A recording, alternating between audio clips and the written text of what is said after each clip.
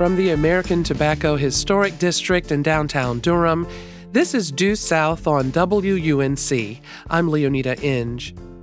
What's your salary? Really, how much money do you make? Too taboo a question?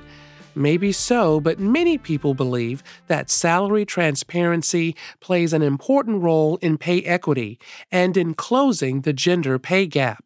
When we are open about what employees are paid, it's going to help people like women who are often paid less than their peers identify when pay discrimination is happening, and it will help them avoid experiencing that discrimination. We'll get the goods on that later in the hour. Also, a professor tells us about her recent research that challenges the conventional wisdom that says women aren't as good at negotiating as men are. When you get a deal and you look at the gender differences, then men tend to outperform women. But you're leaving out something very important, and that is the cost of not making a deal. But first, a wide-angle view of salaries in the South, and specifically careers that have recently crossed into the coveted 100,000-plus territory. Here to talk about those six-figure salaries and what having that kind of salary gets and doesn't get in the current economy is Joanne Drilling, national data reporter with American City Business Journals. Joanne, welcome to Due South. Hi, thank you, Leonida. You know, before we get into the South and some North Carolina numbers, can you give us an overview of what's going on nationally with six-figure salaries?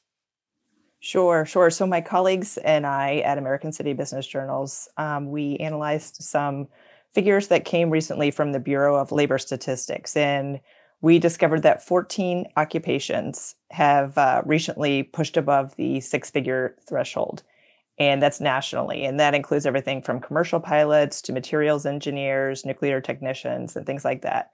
And so then looking further, we started figuring out which ones in southern cities had changed. And it was pretty exciting. Now, these salaries that started soaring, during the pandemic are even moving up. Yeah. So that's why I guess it's such a big deal and quite noticeable. For sure. And I think, we already had some of the higher level salaries are going up. Computer network support specialists in your area, in Durham-Chapel Hill, increased 72% from 61,000 to just over 104,000. So that's pretty phenomenal gains there.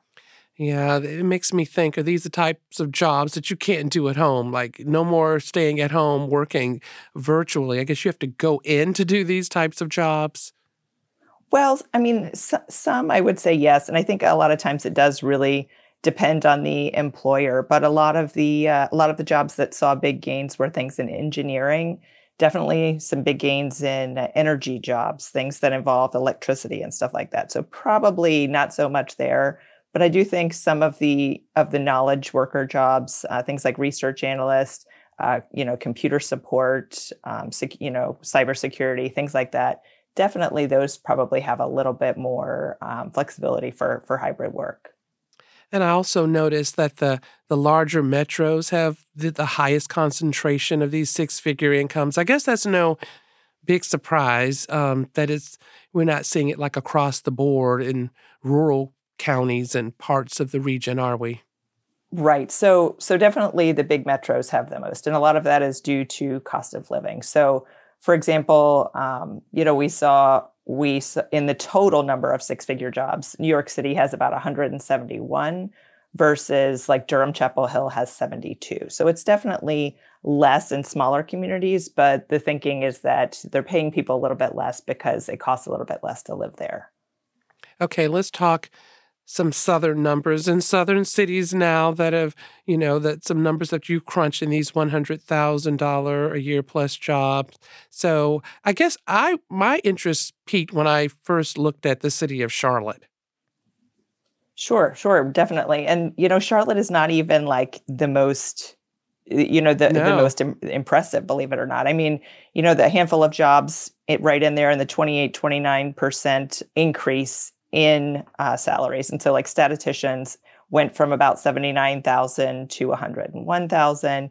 Manufacturing sales reps from about 82,000 to 105,000. Nuclear technicians from 99,000 to about 104,000. So, not these are all huge, things not I huge can't do, gains. first of all. I know, These right? it seems like you need some real training and education to do these jobs. Yes, for sure, for sure. Amazing. What about, I guess, are the jobs different in some southern cities? Like we look at Nashville that have now 55 occupations that pay a median wages of at least six figures, or even Birmingham, Alabama. Definitely. And I think it, of course it depends on kind of like what the industry is in different places. Mm-hmm. I mean, I think, you look at the Triangle area, and I think, I am based in Cincinnati, so I'm not speaking with any kind of experience, but I think from what I've heard, that's a very heavily, research area, which is why we see 15 jobs adding to the six-figure club in Durham, Chapel Hill alone, with some gains like in the 60s and 70% increase. I mean, I think, these are not necessarily the, high level research jobs, but it's definitely the support staff. It's research analysts, it's technical writers, it's physicians assistants, and even like fundraising managers. So people around who are supporting that research are definitely moving up into that higher tier. Okay, now we're hearing the good news, right? Yes. Yes. When you dig into the numbers and the careers and the different jobs, were you surprised by anything?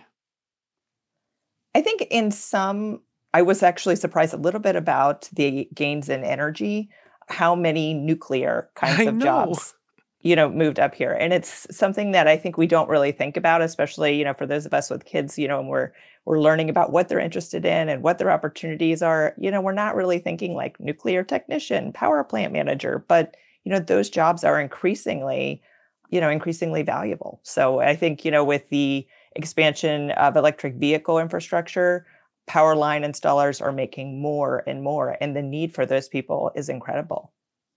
Now, tell me more about the numbers, the years that we're looking at. I guess you have some even more recent statistics. I guess these numbers are for 2021 and 2022, like sort of right after the pandemic. But, do we still see this continuing now? We do. And so looking at some more recent Bureau of Labor Statistics numbers, we see that pay is still up in a lot of communities, up 3.5% in Nashville, 2.9% in Charlotte, 0.4% in Raleigh, 5.3% in Durham, Chapel Hill, and then down just a little bit in Birmingham, down 1.7%. Well, I'm talking here on Due South with Joanne Drilling, national data reporter with American City Business Journals, about six-figure salaries in the South. One thing I've also noticed, and I'm not sure if you looked at this, but all these cities that are seeing, dozens of occupations that are now tipping over $100,000 a year, it seems that a university is nearby. Right. And I think that does make sense. I think, you're bringing a lot of people to a community, and then, the community also, these kinds of companies like spring up around them. They know that talent is plentiful, and, it might be easier to get, new graduates to come and work nearby than it would be for them to relocate 6 or 7 hours away. So what are the trends that you're looking at even closer, when you see these numbers for our region? I think overall, we're really looking at trends that are showing that AI technology is probably a real fear for knowledge workers of a lot of different levels. There was a report from Goldman Sachs that was released last April that suggested that AI technology may soon expose up to 300 million full-time jobs to automation. And so I think, over and over again, when we talk to HR companies, not just me, but all of my colleagues, we hear over and over again that people need to think about what they have to offer a new company. And companies need to think about, where can they cut cost? And so, a recent report from an HR company called Gusto found that, hiring has slipped down to 2% in December of 2023. And for reference, we started January at 6%. And so employers are slowing down on hiring. They're really thinking about, how can they do the most with, honestly, the least amount of people sometimes. And I think workers are looking at layoffs, they're seeing that happen, and they're starting to say, maybe I'll just stay where I am. Maybe I don't want to be, the first one in at this employee or at this new employer where I would end up being the first one out. Obviously, we're talking about like a smaller chunk of the overall population when we're looking at these jobs where people are paid over $100,000 a year. Before we wrap this up, anything about middle income jobs? Sure. Trades are becoming increasingly important. Again, if we look at AI, there are a lot of trade jobs that are not going to be done by robots anytime soon. And there was a report from PayScale. It was an end of the year report that was released in December. And they were looking at trades that were showing north of 20% growth. And those included hairdressers, roofers, fitness coaches, even plumbers. Wow, we used to think $100,000 a year put you solidly in the middle class, but I know. I guess I know. It's not seen that way now, is it?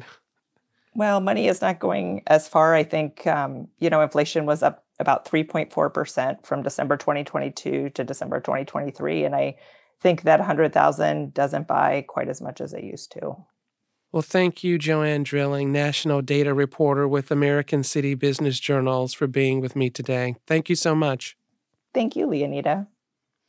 I'm Leonida Inge, and this is Due South on WUNC.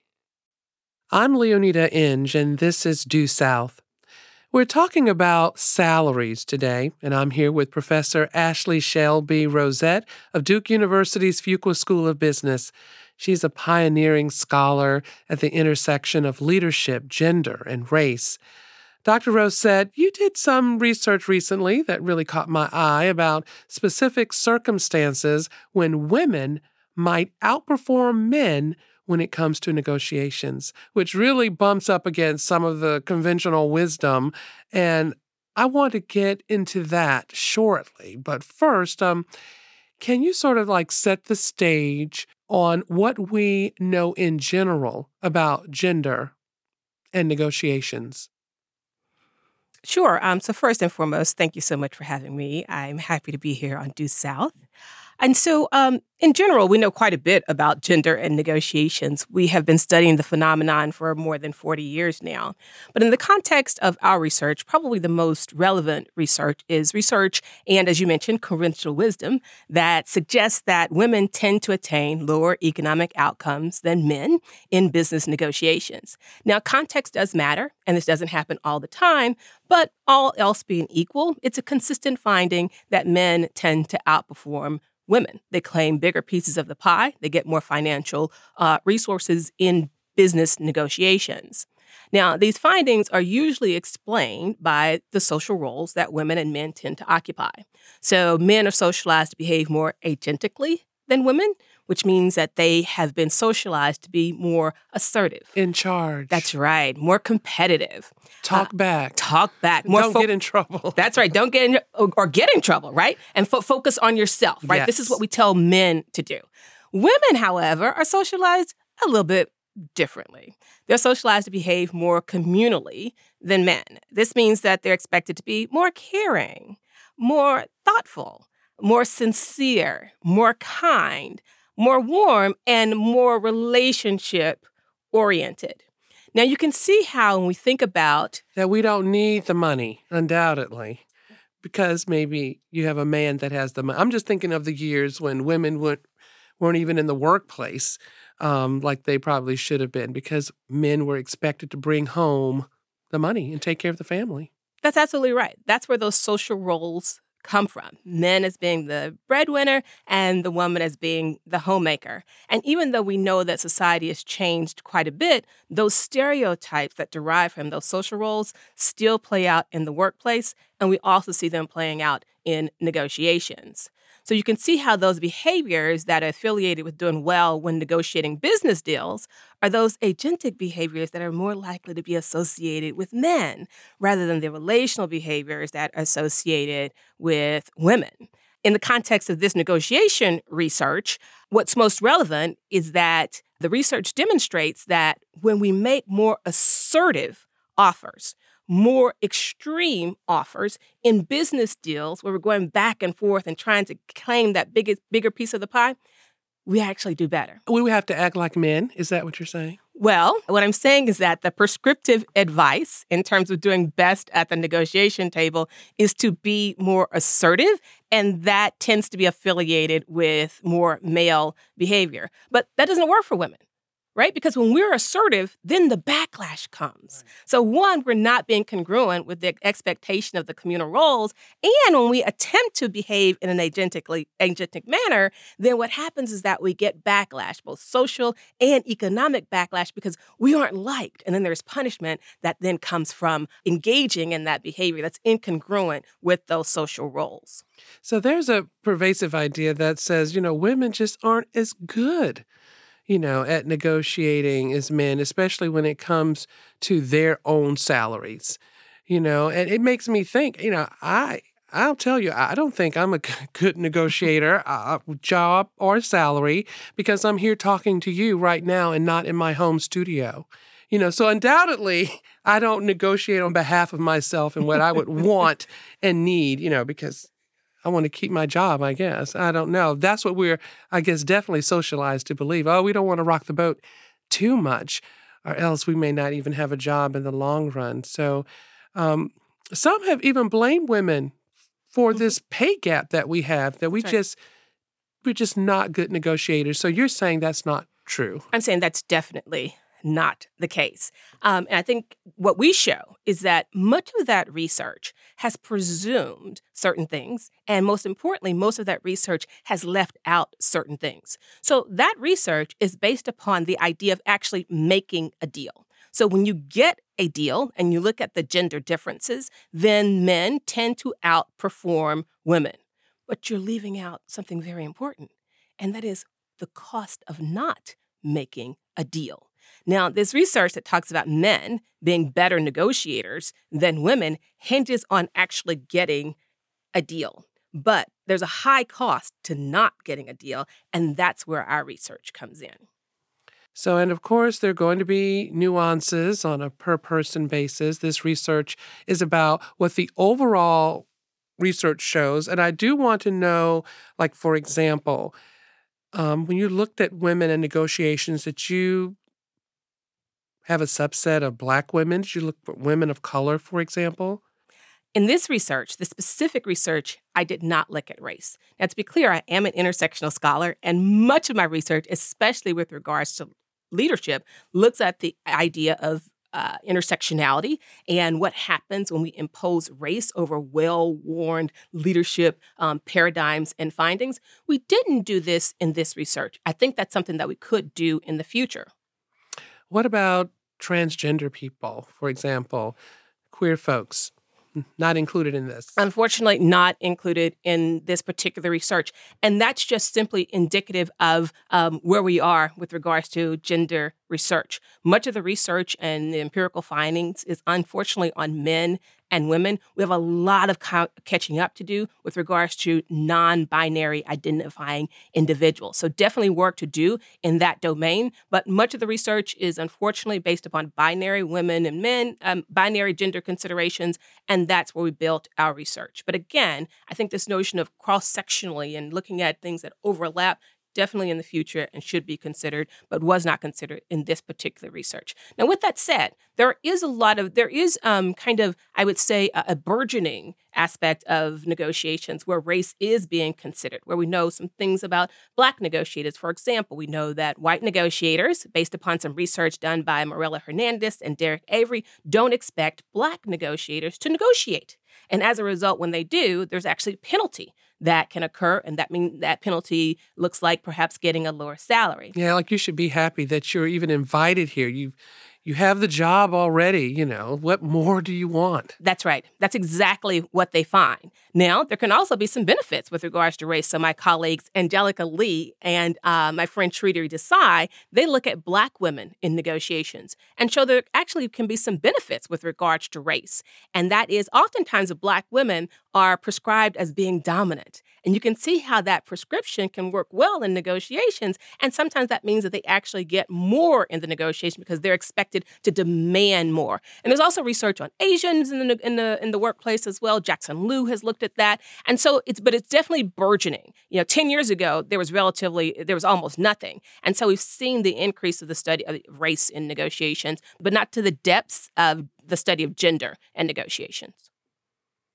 Well, I'm speaking with Professor Ashleigh Shelby Rosette with Duke University's Fuqua School of Business about her recent work on how, in some circumstances, women have and can outperform men in salary negotiations. Well, you and some colleagues recently published an article in the Journal of Applied Psychology called Asking for Less but Receiving More. Women avoid impasses and outperform men when negotiators have weak alternatives. So you started this paper off with this quote I did. by Benjamin Franklin. That's right. And I don't know if you have it or if you'd like me to read it. So actually, I do know that quote. It is one that I've used since I have been teaching negotiations, which is around almost 20 years now. And it's by Ben Franklin. And it says that the worst outcome is when, by overreaching greed, no bargain is struck and a trade that could have been advantageous to both parties does not come off at all. Wise man. Indeed. But it also suggests that the issues that we have been grappling with aren't new, but we've been dealing with them for centuries. So you looked specifically at impasses in negotiations. What does that mean, and why was it important to look at? Yeah, so impasse in a negotiation is quite simply just not getting a deal. And it's important to look at not getting a deal because there's a cost to not getting a deal. When we don't include impasse in our negotiations research, our findings are really skewed and they don't tell the whole story. When I think of an impasse, it seems to probably, leave a bad taste in both parties' mouths. If you can't, settle this negotiations and then you leave the table, I don't know, not trusting each other from then on. One thinks the other maybe doesn't respect me and want to pay me what I deserve. And then the other is like, well, maybe they're greedy. And so I can imagine the work environment after that. I think there's some truth to that. The notion of impasses and how you feel about impasses relies on what caused the impasse. Sometimes an impasse can be amicable, and we just choose to go our separate ways. You have a better candidate. I have a better job. And so, respectfully, this just isn't going to work out for either one of us. But sometimes the basis of an impasse can be an assertive behavior. The assertive behavior that oftentimes men can be rewarded for at the negotiation table. And so that assertive behavior can sometimes actually backfire because we have people who, as you've mentioned, they interpret that assertive behavior as overreaching greed. It can cause conflict. It can cause friction. It can cause distrust sometimes. So that assertive behavior that can lead to a favorable outcome can also lead to damage to the relationship. In giving these examples of these weak alternatives, these no offers, lower pay, it makes me think of a girlfriend of mine. She was I felt a big time TV journalist in Detroit, and she wanted to leave Detroit. She wanted to go back home. I'm trying to think if one of her parents was ill. So she said, you know what, Leonida, I'm going to take a job for less money. I'm going to go to a smaller market. She totally went down to get what she wanted overall was to be in a whole different part of the country. Right. And so she was willing to do that. And we were all saying, no. And she said, and she was the winner. She felt definitely she was the winner in the end because they got a superior talent, and they probably saw fast that they needed to up her salary, whether she asked for it or not. That's right. Yeah, sometimes the negotiations, it's not about money. There are all kinds of other preferences and priorities that individuals can consider, and that sounds like that was the case with your friend. And on the outside, those of us that value a deal based upon economics, we see that doesn't make sense. But internally for that person, it makes a whole lot of sense with regards to their perhaps self-validation, their self-worth, or perhaps their own mental well-being. Well, in reading this research, there was something else that definitely caught my eye. How did you come up with the idea to analyze the data from the television show Shark Tank? Yeah, so that was a lot of fun. And so we were initially looking at women entrepreneurs and trying to get a significant number of women entrepreneurs to study. You can imagine might be a little bit difficult, if you will. But the Shark Tank Forum actually provided an awesome resource with a plethora of women entrepreneurs. And so in this research, we coded and analyzed the data from the first 9 seasons of Shark Tank, giving us a significant number of women negotiators to compare against their male counterparts. Wow, anything unexpected happened there, either collecting or analyzing all of this data? Were you surprised that the women come off as better negotiators, or good negotiators? Well, I think let's define that, right? Okay. And so the idea of being... Did they get the deal on Shark Tank? Exactly. Yes. And that's the thing is, women were more likely to get a deal. They were less likely to impasse, but not for the reasons that you think. Wow. It was not because they were more assertive, which is what the research tells us, but it actually is because they were more relationship-oriented. Now, here's the controversial part, okay? Mm-hmm. And that is women were more relationship-oriented, which actually caused them to ask for less, which increased the likelihood that they would actually get a deal. Now, some people may look at that and say, wait a minute. Are you really telling me that women are better negotiators because they got less? And I'm saying yes, because we have to look at what is the value of not getting a deal. Right. Exactly. Okay. So tell me about this second primary study that used an incentive-compatible, computer-mediated, single issue disruptive negotiation scenario in which, you kind of took a look at things that way. Yeah. So the great thing about using the Shark Tank data is that it provides external validity. What the study 2 does is it provides internal validity. Here, we were able to actually manipulate whether you had a strong alternative or a weak alternative, because we predict that this advantage will occur when there is a weak alternative, meaning when you have a whole lot to lose, that's when we think women are going to do better. Now, when you have a strong alternative, we don't think that this predicted finding that we have will actually come about. And so the second study allowed us to do this. So in this particular study, now we're not in the Shark Tank arena anymore. We're back in the salary negotiations, right? And so all the negotiators or all the participants were assigned to the role of job candidate. And they then had to negotiate with a recruiter. Now, they were told that they either had a strong alternative, a current offer in hand of $85,000, or they had no offer in hand, and that would be worth $0. And then they were saying, now you have this offer, you're negotiating roughly between $85,000 and $135,000. How much would you like to counter offer in this particular, or how much would you like to ask to be paid in this particular negotiation? I'm taking notes. Okay. Because I need to know. I need to know all of this, Sure. Especially, it's about, if women have a strong alternative, the negotiation will definitely be a lot different. Yes and no. Okay. Yes and no. So strong alternatives in general give you power. Right. Right? So if you are going into a negotiation, Leonida, and you have 3 job offers already, you got some power because you're not going to accept anything less than the worst of those 3 job offers, right? Right. Now, if you go into a job offer and you've been out of work for a while, rent is due or the mortgage is due, and you don't have any job offer, well, then that's a little less power. It's a more dire circumstance. Where we see the difference is when that weak alternative, when you can walk away and you don't have very much to walk away to. We don't actually, in our research, see a difference when there's a strong alternative between men and women.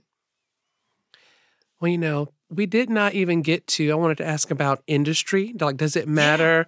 Yeah. Maybe we can quickly talk about that. So does it matter what industry you're in? Like whether you're in academia or maybe you have a cousin that works in manufacturing at a big chocolate company, does it matter? Yeah, so we coded for industry, and our results held regardless of the industry in which they were occupied. We also coded for the masculinity of the industry because we know that sometimes female-led companies don't do so well in a masculine-led industry, and we found that our results held even controlling for the type of industry as well, the masculinity of the industry.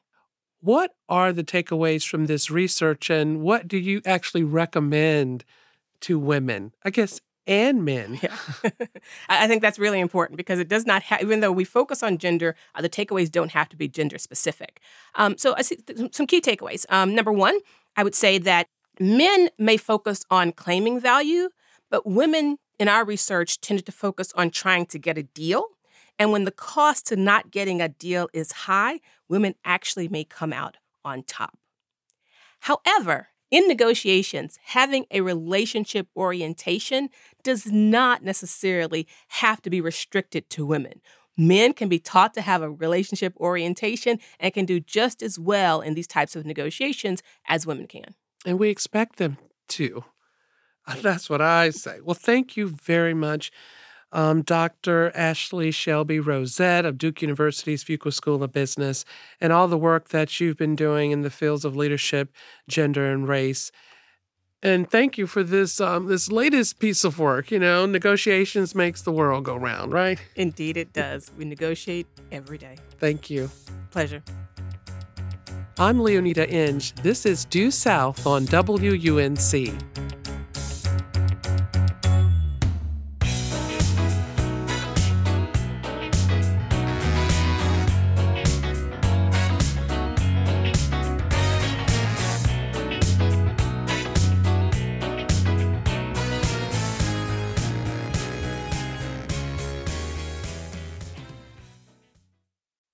I'm Leonita Inge, and this is Due South.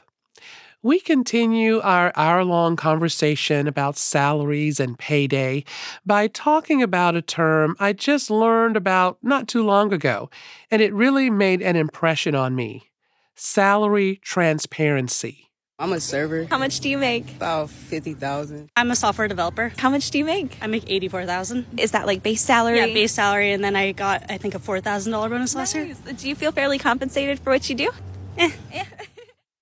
TikToks from Salary Transparent Street have gone viral as Hannah Williams breaks that once unbreakable taboo of asking people, strangers, how much money they make. And salary transparency isn't a trend.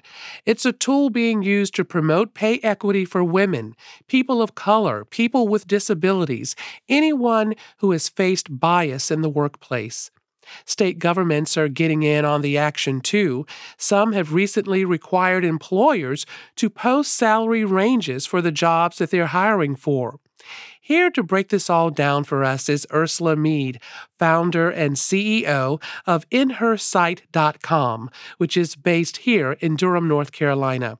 Ursula, welcome to Due South. Thanks, Leonita. I'm happy to be here. So, pay transparency or salary transparency can mean a couple of different things. Can you break this down for us right now?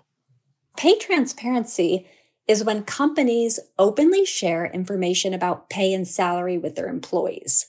So employees don't just have access to information about their own wages, but they also have more insight into the pay of their peers and of their colleagues. It's essentially the opposite of pay secrecy, which is sort of the status quo. The way of the world, yeah, pay secrecy. It has been the way of the world for a long time. When that pay information is kept under wraps or employees are discouraged either formally or informally from talking about their pay. And that has been the case for many, many decades now. I wonder what made companies finally open the door, or as we say, make the HR offices open the door. When we look at it big picture, pay transparency is a way for employers to create better, more open, more equal, more fair work environments. There's a lot of good that can come out of embracing pay transparency. these characteristics of a work environment, they lead to greater employee satisfaction. They can lead to higher engagement among employees. They can help employees be more collaborative. And these all lead to things like retention and productivity and all of those things that drive good business performance. Now, I'd like to say that everyone is jumping in and embracing pay transparency because they see all of these potential benefits. But the truth is, pay transparency is on the rise because there are increasingly state and city laws that are requiring pay transparency. So, how does pay transparency connect to pay equity? That's what I want to find out. How can it be like leverage to reduce pay gaps, specifically for women and people of color? Yeah, so pay transparency, I think you described it as a tool that can be used to reduce the wage gap. When we are open about what employees are paid, it's going to help people like women who are often paid less than their peers identify when pay discrimination is happening, and it will help them avoid experiencing that discrimination. It can also help them know when to advocate for themselves and help them make better decisions about where to work and where to apply. What we see from research is that when we have pay transparency laws, either here or abroad, we do see a reduction in the wage gap. And I think studies have shown that that wage gap has been reduced anywhere from 1% to 4%.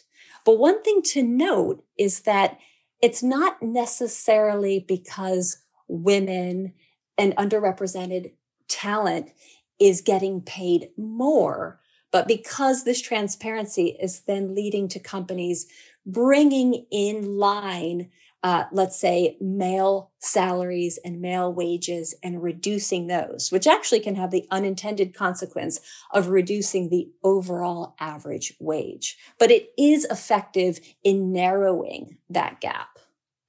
So you mentioned how, there's some legislation. Do you just have an idea of which states are doing this right now? Right now, we don't have any comprehensive federal pay transparency laws here in the US. So that means that these pay transparency laws are going to be at the state level or the city level. Or again, they can be just policies that are adopted by individual companies that want to promote this kind of better work environment and more fair work environment. But some of the states that already have pay transparency laws in place are places like California, Colorado, Maryland, Washington. New York City is an example of a city that has pay transparency laws. I think in 2023, around 6 states passed new transparency laws. And now in 2024, there are several more pending decisions this year already in places like Massachusetts and Michigan. And that total right now is somewhere around 20 states with some kind of pay transparency law in place. I will note that North Carolina has not yet passed a pay transparency law. Yes, I was trying to count the states. You mentioned the West, the North, the Midwest. I didn't hear anything South. Yeah, North Carolina is not yet on that list, but we do have a law that prohibits employers from asking job candidates about their salary history. And this is actually sort of another side of the same coin, and it can also be helpful in improving pay equity and reducing that wage gap. And what this means is that when a candidate is applying for a job, an employer is not allowed to ask, what was your prior salary? Or what were you making in your last role? And we know that when employers ask about salary history, it has negative effects and disproportionately affects women and underrepresented minority candidates, because if salary history is the basis for compensation with a new job, these candidates are essentially carrying with them any prior pay discrimination or history of working in lower paying jobs. And that really can perpetuate pay inequality and then the wealth gap long term. Yes, it does. I remember the days when I would just, oh, can I please make my age? Not even thinking about the job or what I brought to the job or my experience in education. But I guess I was paid so low, I was like, I'll just take my age. How about that? But those are the old days, and I know better. I'm speaking with Ursula Mead, founder and CEO of InHerSight.com, and we're talking about pay transparency on Due South. Some organizations are like doing this voluntarily, and I don't know if it's more organizations or like Fortune 500 companies not doing it, but I'm thinking maybe nonprofits. Who's actually jumping on the bandwagon with pay transparency? Oh, that's a great question. It's interesting when we look at the companies that are out there promoting pay transparency policies, we're often seeing a lot of smaller, fast-growing, earlier stage tech companies that see this as a way to not just promote fairness in their workplaces, but also be more competitive for talent, especially younger talent, where this is really in high demand. I think what we're seeing is certainly the younger generations really are looking for work environments where there is a lot of trust, where they can feel like they are being treated fairly. And the tech companies, which are often sort of leaders in some of these competitive benefits, are using pay transparency as a way to attract that really discerning talent. This can be messy too, can it?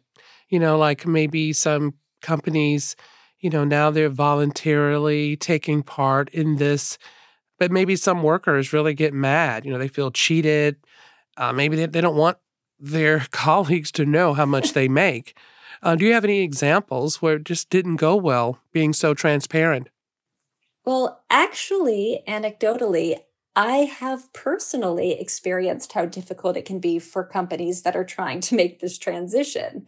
At one point, I worked for a company that tried to switch to releasing salary bands or salary ranges. And it was a pretty painful process. Like you said, people felt cheated, people were upset, people considered changing jobs, essentially all of the things that they were trying to avoid or counteract, people were experiencing really in the short term. It was very disruptive, and in pretty short order, the company actually rolled it back. And in the short term, when you are in an environment where pay is not equitable and there has been a lot of pay secrecy, that transition to pay transparency can be a very painful process. That's why I'm really encouraged when I see earlier stage companies adopting this from the start, because like with most things, if you address it early on and you make it part of the culture, it becomes something that's easier to carry forward as you grow. But if you don't put those policies in place early, then it can be a very painful process when you're trying to transition, especially if something's been in place for thousands and tens of thousands of employees for 10 or 20 years. But I will say that even if it is something that is painful and difficult to manage, I don't see this as a good reason to avoid or roll back changes like that company that I was referencing. The initial sting of ripping off the Band-Aid is going to be painful, but it is temporary. And in the long run, transparency has the potential to solve more problems than it's creating. And I truly believe that we can reach that reality faster and with more permanence if more states and companies do sign on. One of the things that I would like to provide some more information around is what exactly pay transparency looks like for different companies and in different states, because it can take different forms depending on the laws and the requirements. So sometimes it means that employers are required to include salary ranges in their job postings. And this is a pretty common form Yeah, I've of seen pay that a transparency. lot, of course. Yes, and actually, some of the major job platforms have reported that between 2020 and 2023, the percent of job postings with salary ranges doubled. It went from somewhere just under 20% to around 40%, which is a really big leap. And this is, you're looking for a job, you find one that you think is a good fit, and you can see right there the range that you can expect. That's one form of pay transparency. It's a common one in the pay transparency laws. But another example is when employers are required maybe not to share it in the posting, but to share salary ranges during the hiring process when they're engaging with an individual candidate.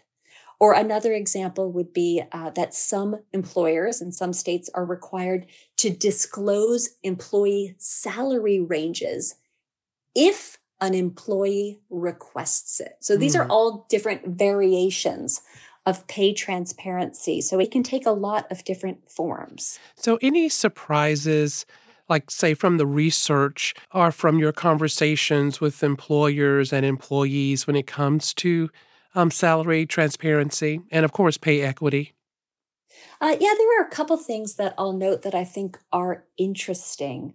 One is a study by PayScale that found that employees, especially the younger employees, are more likely to leave within the first 6 months at a company when there isn't pay transparency. And what they noted was that the younger workers are more motivated to change jobs for larger salaries, especially if they see those higher pay ranges advertised in jobs, and they don't at the same time understand why they are at the salary range that they are at. And that is when they decide to leave. And I think generationally, it's interesting to think about how much pay transparency matters to younger people. Maybe 20 or 30 years ago, maybe even 10, pay transparency was something that we were looking for and we wanted, but it wasn't at the top of the list. And Right. now At the top of the list was having a job. right. And now employees, they really value knowing where they stand. And if they don't know where they stand or why, they leave because they can, or at least they believe they can, find that elsewhere. And you mentioned the Salary Transparent Street account on TikTok. I think this is a really great example of how things are changing. The bigger goal of that account is to get people the pay they deserve and to encourage more states and companies to promote this kind of pay transparency. And as you noted, they're getting a ton of traction, and the host is really doing a fabulous job. And what she's doing is she's creating a safe, positive, and comfortable space to share salary information. And I think we see a lot of examples of this on TikTok in general, of building communities for supporting each other and sharing ideas and information that people haven't wanted to talk about publicly in the past. Sharing salary data isn't new. We have a lot of databases where we've anonymously submitted our job titles and our locations and how much we're being paid. And those are really rich, powerful databases that we can use in things like negotiations. But the act of sharing openly on video is an innovation. And when people see each other, they don't feel as alone doing it themselves. And they can also visibly see things like race and gender and how those things come into play when it comes to pay. Ursula Mead is founder and CEO of InHerSight.com. This is Due South. Due South is a production of WUNC and a broadcast service of the University of North Carolina at Chapel Hill. Our producers are Stacia Brown, Cole Del Charco, and Rachel McCarthy. Denarius Thomas is our technical director. Aaron Keever is our executive producer. Our theme music is by Quilla. Jeff Tiberi is my co-host. I'm Leonida Inge.